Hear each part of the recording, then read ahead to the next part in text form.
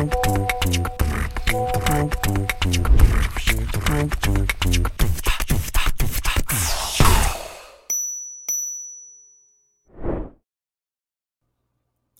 welcome to the Grace Talk podcast. This is your host, Joshua Hester. We're going to be talking about a topic that I think is important, but kind of controversial. And it's the idea of Armageddon, or the end of the world, right? Something that we hear about a lot from different sources. It's something you do hear about a lot, but in the Bible, it's actually covered specifically. We have ideas and concepts that give us kind of a framework, a way to process this whole idea of the end of the world, this battle at the end of time. And I think a good place to start is just to kind of give us some context. So when we look at the world, it could have gone one of two ways from the time of Jesus. I mean, Jesus lived 2,000 years ago, and it could have been that humanity would have just gotten better and better and better and more intelligent, more and more perfect. Or it could have been that humanity would have kind of self-destructed, kind of fallen apart. And in some ways, it may have looked like it was going to do that for almost 1,000 years during the Dark Ages in a lot of ways, but culture kept moving forward and things kept changing. So in one sense, we could say that the world has gotten better, right? The world is getting better in knowledge, in technology, in wealth, in medicine. There's a lot of ways that it's arguable, I think, that life has gotten better. I mean, here I am recording something from my house in air conditioning, sitting on a soft chair with a computer, right? It's like, I'm not curious about what tomorrow will bring, really. I'm pretty sure I'll have food. I'm pretty sure the electricity will work. And although the world might fall apart and there are definitely horrible things happening in the world, I don't want to underplay that. A lot of these things have always been happening. And in many, to a great degree, these things aren't as prevalent as they used to be. They don't control our everyday lives for a lot of us. So especially in sections of the world, in more developed parts of the world, there's a strong case to be made that the world has gotten better. And a lot of that's due to science and knowledge, just that we have a way of recording and searching for and sharing knowledge thousands of ways that the world didn't have even 100, 200 years ago.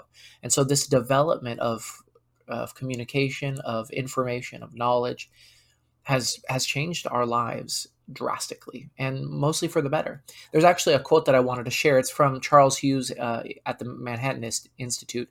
He said this: "Most people are unaware that extreme poverty has been declining over time, despite its drastic reduction. In a recent survey, only 5% of Americans knew that global extreme poverty had almost halved in the past 20 years. 2/3 of respondents incorrectly thought that it had doubled over that period." In other words, most people don't realize that poverty and similar types of horrible issues are getting better and better.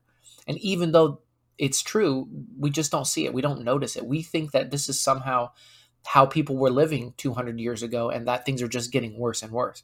But in a lot of ways, that's just not the case. And I think it's important to notice that when we think about the end of the world and where the world today is going, it's important for us to see that in a very real sense, the world is getting better. I think it's also reasonable to say that in a very real sense, the world is getting worse. I think especially let's take the United States, which is where I'm from, or you could do England or Germany. A lot of these countries that are very well developed, where it's the strongest case to say that the world is getting better, the strongest case can also be made that the world is getting worse. And I want to share a quote from you from the Kaiser Family Foundation. It says this: "Nearly 500,000 lives were lost to suicide from 2010 to 2020. During the same period, the suicide death rate increased by 12%. And as of 2009, the number of suicides outnumbered those caused by motor vehicle accidents." So even in 2009, there were more people dying from suicide than in car accidents. But that number has gotten 12% worse in the past 10 years, from 2010 to 2020.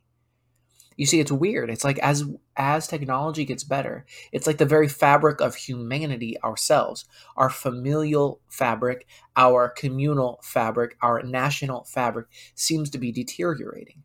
And you find that a lot of people who maybe 100 years ago, who would have been working hard and would have been taking care of themselves and maybe in a different context may have done better, find themselves in this world of knowledge overload, of opportunity overload, of a lack of a culture where it's hard to know who you are, where you don't have a definite position, where you don't know what your culture is.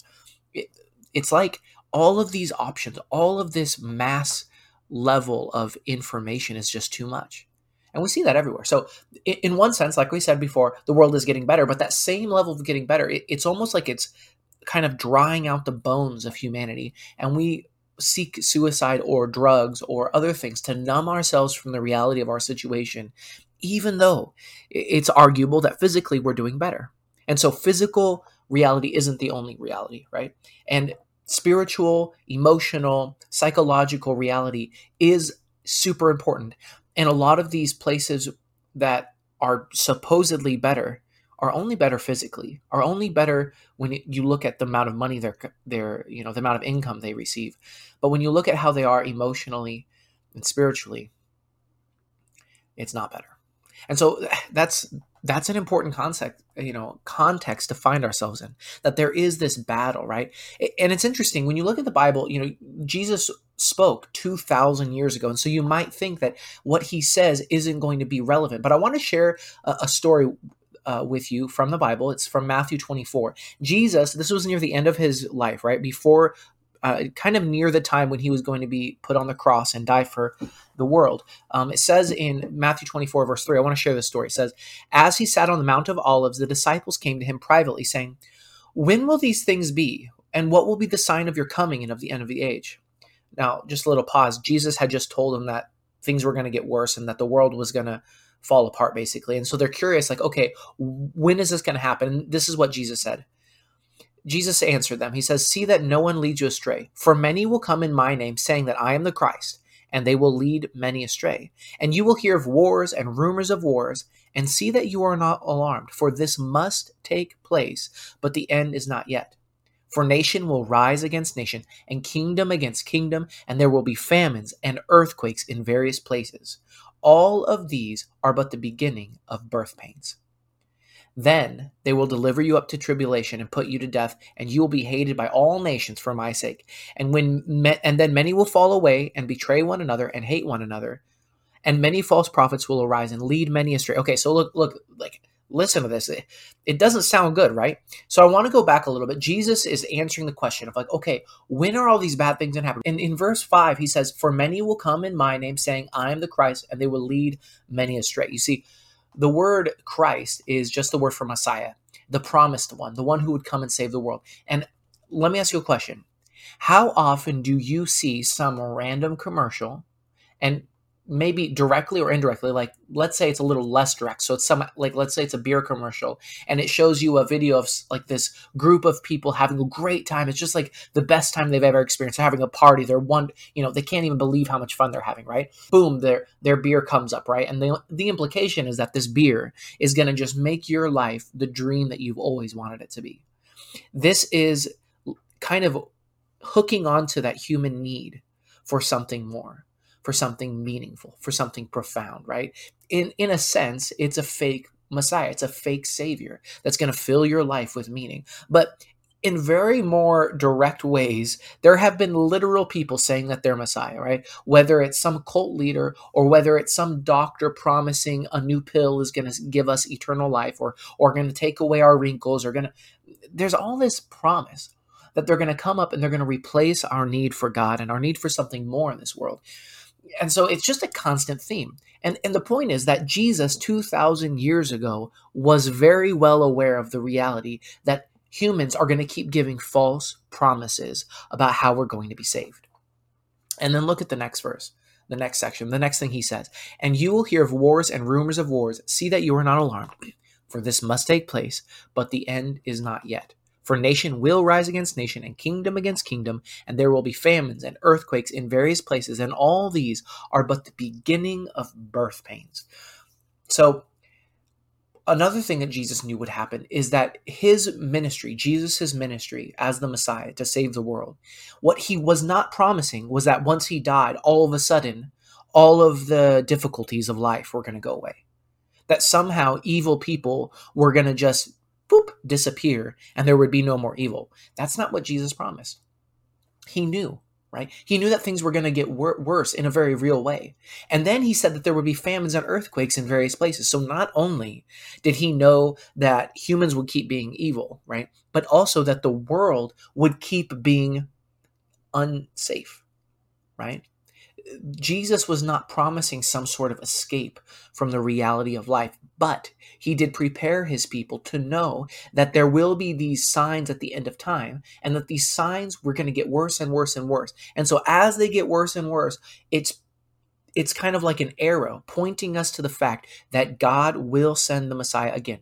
Christians call this the second coming, right? That Jesus will come in the clouds and save his people.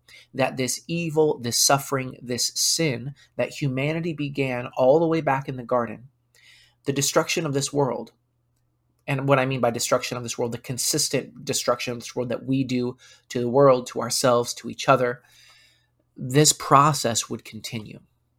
And then verse 9, then they will deliver you up to tribulation and put you to death, and you will be hated by all nations for my name's sake. And then many will fall away and betray one another and hate one another.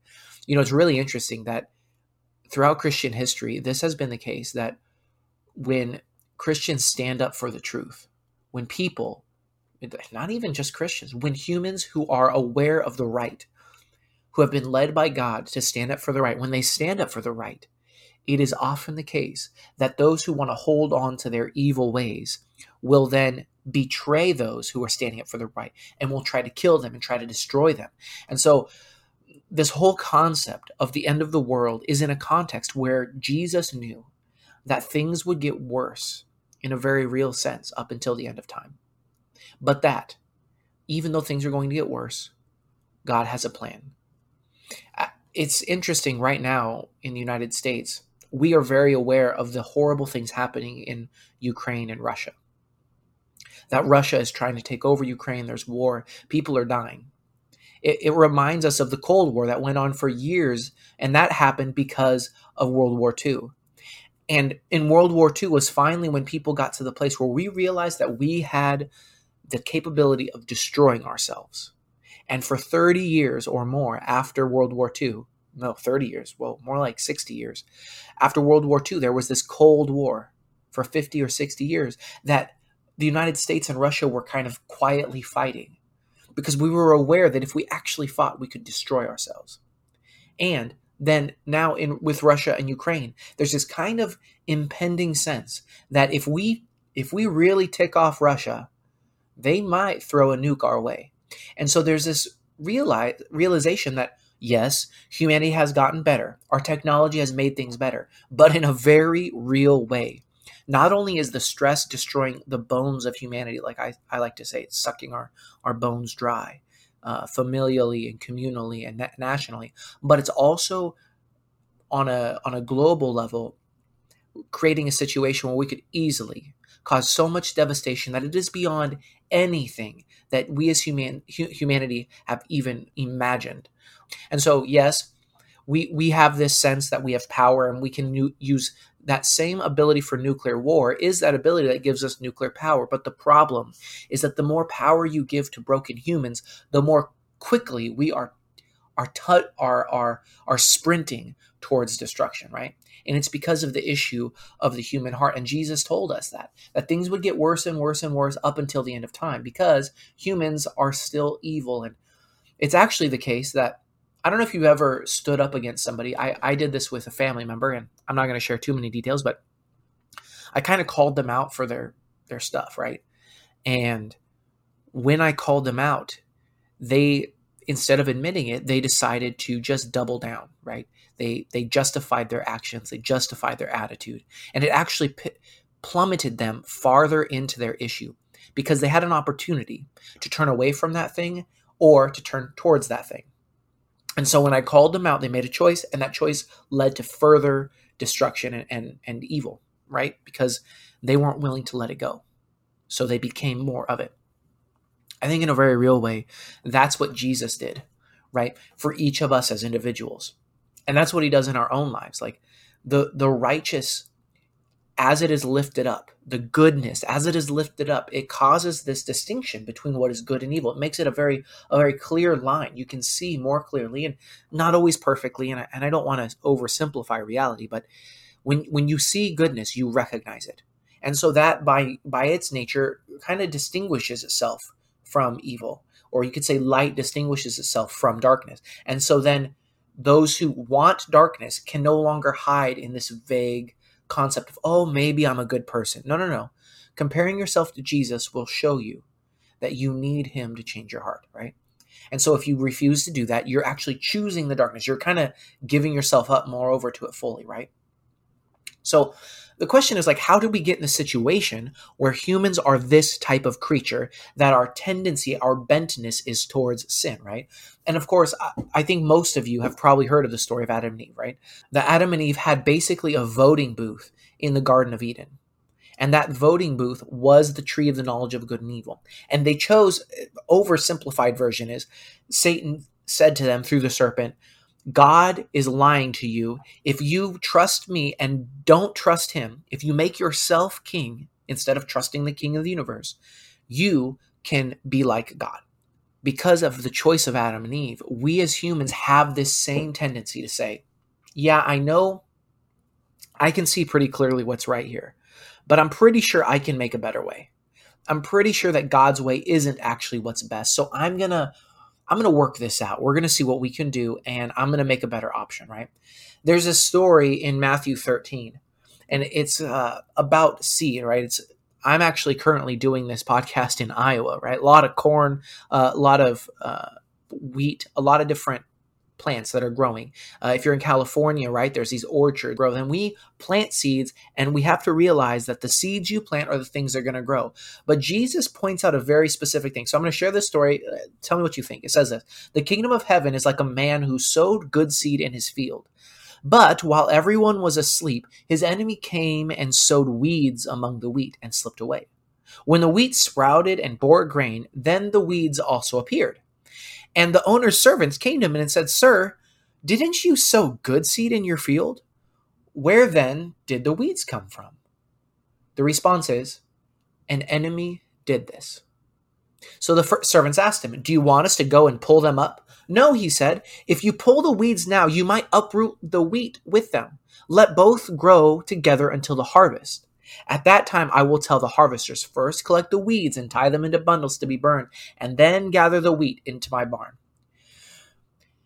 Sometimes we wonder, why is it, and this is kind of my takeaway from the story, right? Like sometimes we wonder, why is it that God doesn't just, boom, destroy everybody, boom, and then make everything right again? And part of the reason, there's a lot of answers to that question, right? But like humanity has this bentness, this tendency for sin, and everybody needs an opportunity to choose for God. And the universe and the rest of humanity and the angels and the beings outside of our knowledge, right? And these things we can talk about some other time, in biblical knowledge, right? Like there are other beings outside of the world. You see them in Job, and you see them mentioned in other books of the Bible as well, like especially in Revelation. There are other beings, and everyone's looking in to see how God deals with the sin problem. And part of it is that we need to be able to see that what Satan said, that, oh, humanity can be its own God, and that'll be okay. That lie, we need to see that it actually is a lie, that sin is actually sinful. Because I don't know about you, but there's a lot of sins that at first glance, they kind of seem like an awesome idea, right? They kind of seem fun, right? So what's a good one? Let's say lying, right? And I think you all know that we all know pretty inherently that lying is wrong, but we don't know it's wrong in the sense that it is actually destructive to the nature of reality, right? That it is actually causing death and it ruins relationships. So like when you're a kid and you discover that you can lie, it kind of feels like a get out of jail free card, right? Like, oh no, I didn't do that thing, Mom, that you're going to get mad at me for. And it feels like you can get away. But the problem is you're actually ruining your relationship with those people because you're willing to distort reality and manipulate people. And how can someone trust what you are saying and doing if you're willing to just invent reality, right? We're no longer on the same page, and you're creating a barrier between us. So that's just a very practical way in which you could say, okay, sin doesn't, that sin of lying doesn't seem at first to be wrong, but as you act it out, not only does it hurt relationships, but it hurts your very ability to recognize reality, right? You've heard the phrase of people lying to themselves, because when you lie to yourself long enough, whole nations can do this. When we lie to ourselves long enough, we can actually make ourselves believe that something that is destructive and horrible is good or okay, right? And I mentioned World War II before, like the Nazis and the rest, by the way, the rest of the German nation pretty much had convinced themselves that what they were doing was actually good, right? By a series of small lies, Hitler and the other leaders of the Nazi Party were able to manipulate an entire people into believing that murdering Jews and gays and blacks and whatever other group they wanted to find, that murdering these people was actually a good, right? And so it's really amazing when you see how, okay, you need to let the wheat, like this story here, right? The God had planted good seed. He wanted good things, but an enemy who questioned God's rule, who questioned his authority, sowed seeds of doubt. And these seeds need to be seen for their fruit, need to be seen in their full maturity. Like, what happens if you remove a God of love from his throne in the life of individuals and nations? Is this really what we want? So that when finally, and you'll notice it says that, I'll read verse 29. No, like the servants asked, do you want us to go and pull up these weeds? No, he said, if you pull the weeds now, you might uproot the wheat with them. Let both of them grow together. And here it says, until the harvest, right? There is a moment, and that's what we all want. We all want this moment where evil is going to be dealt with, right? And I think that this whole idea of Armageddon, that there's a battle that God is going to create a moment, a climax, a fight where God is going to end evil. We wonder, okay, why isn't it happening now? And why is the battle necessary? Well, one is there is an enemy who's planting evil seeds, seeds of lies and destruction and doubt in a God of love, things that make us wonder if God is good. And so we need to see that grows to its fruition, right? We need to see the results of that. And then God needs to put an end to it. Right? That's the second coming. That's Jesus coming and making an end of all things. That's Jesus being the judge. That's Jesus giving us new bodies. All of these things are Christian theology things, right? But the point of them is that God makes an end of sin. He doesn't just let us self-destruct for eternity, right? And this is important. And then it says, at that time, I will tell the harvesters, right? There's a harvest. And it says, at that time, I will tell the harvesters, first collect the weeds and tie them into bundles to be burned, then gather the wheat into my barn. Look, there's this whole thing that God separates the just and the unjust, the evil and the good from one another. With that, there's an amazing story in chapter 16 of Revelation, because that's actually where we hear the word Armageddon, right? In this battle, and that idea is brought up.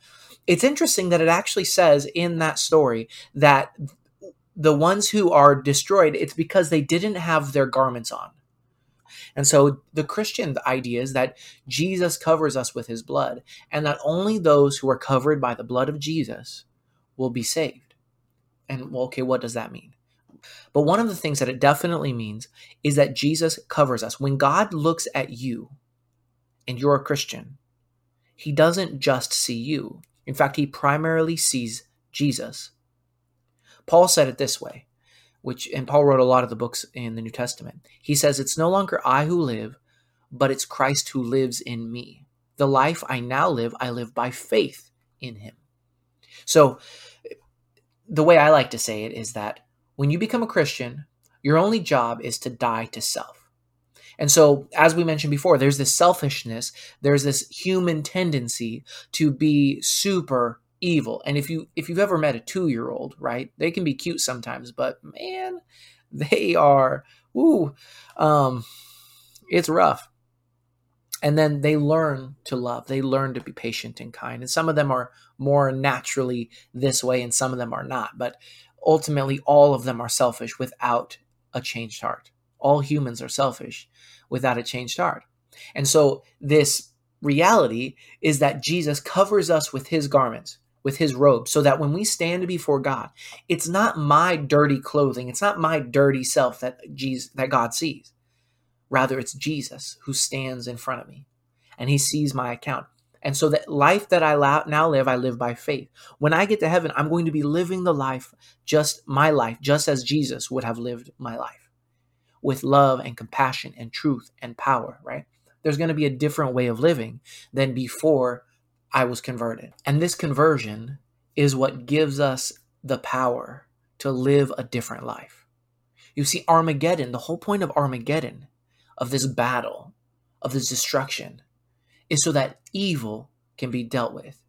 That, man, the suffering of children and the starvation in the world and rape and murder and slavery, all of these things need to be destroyed.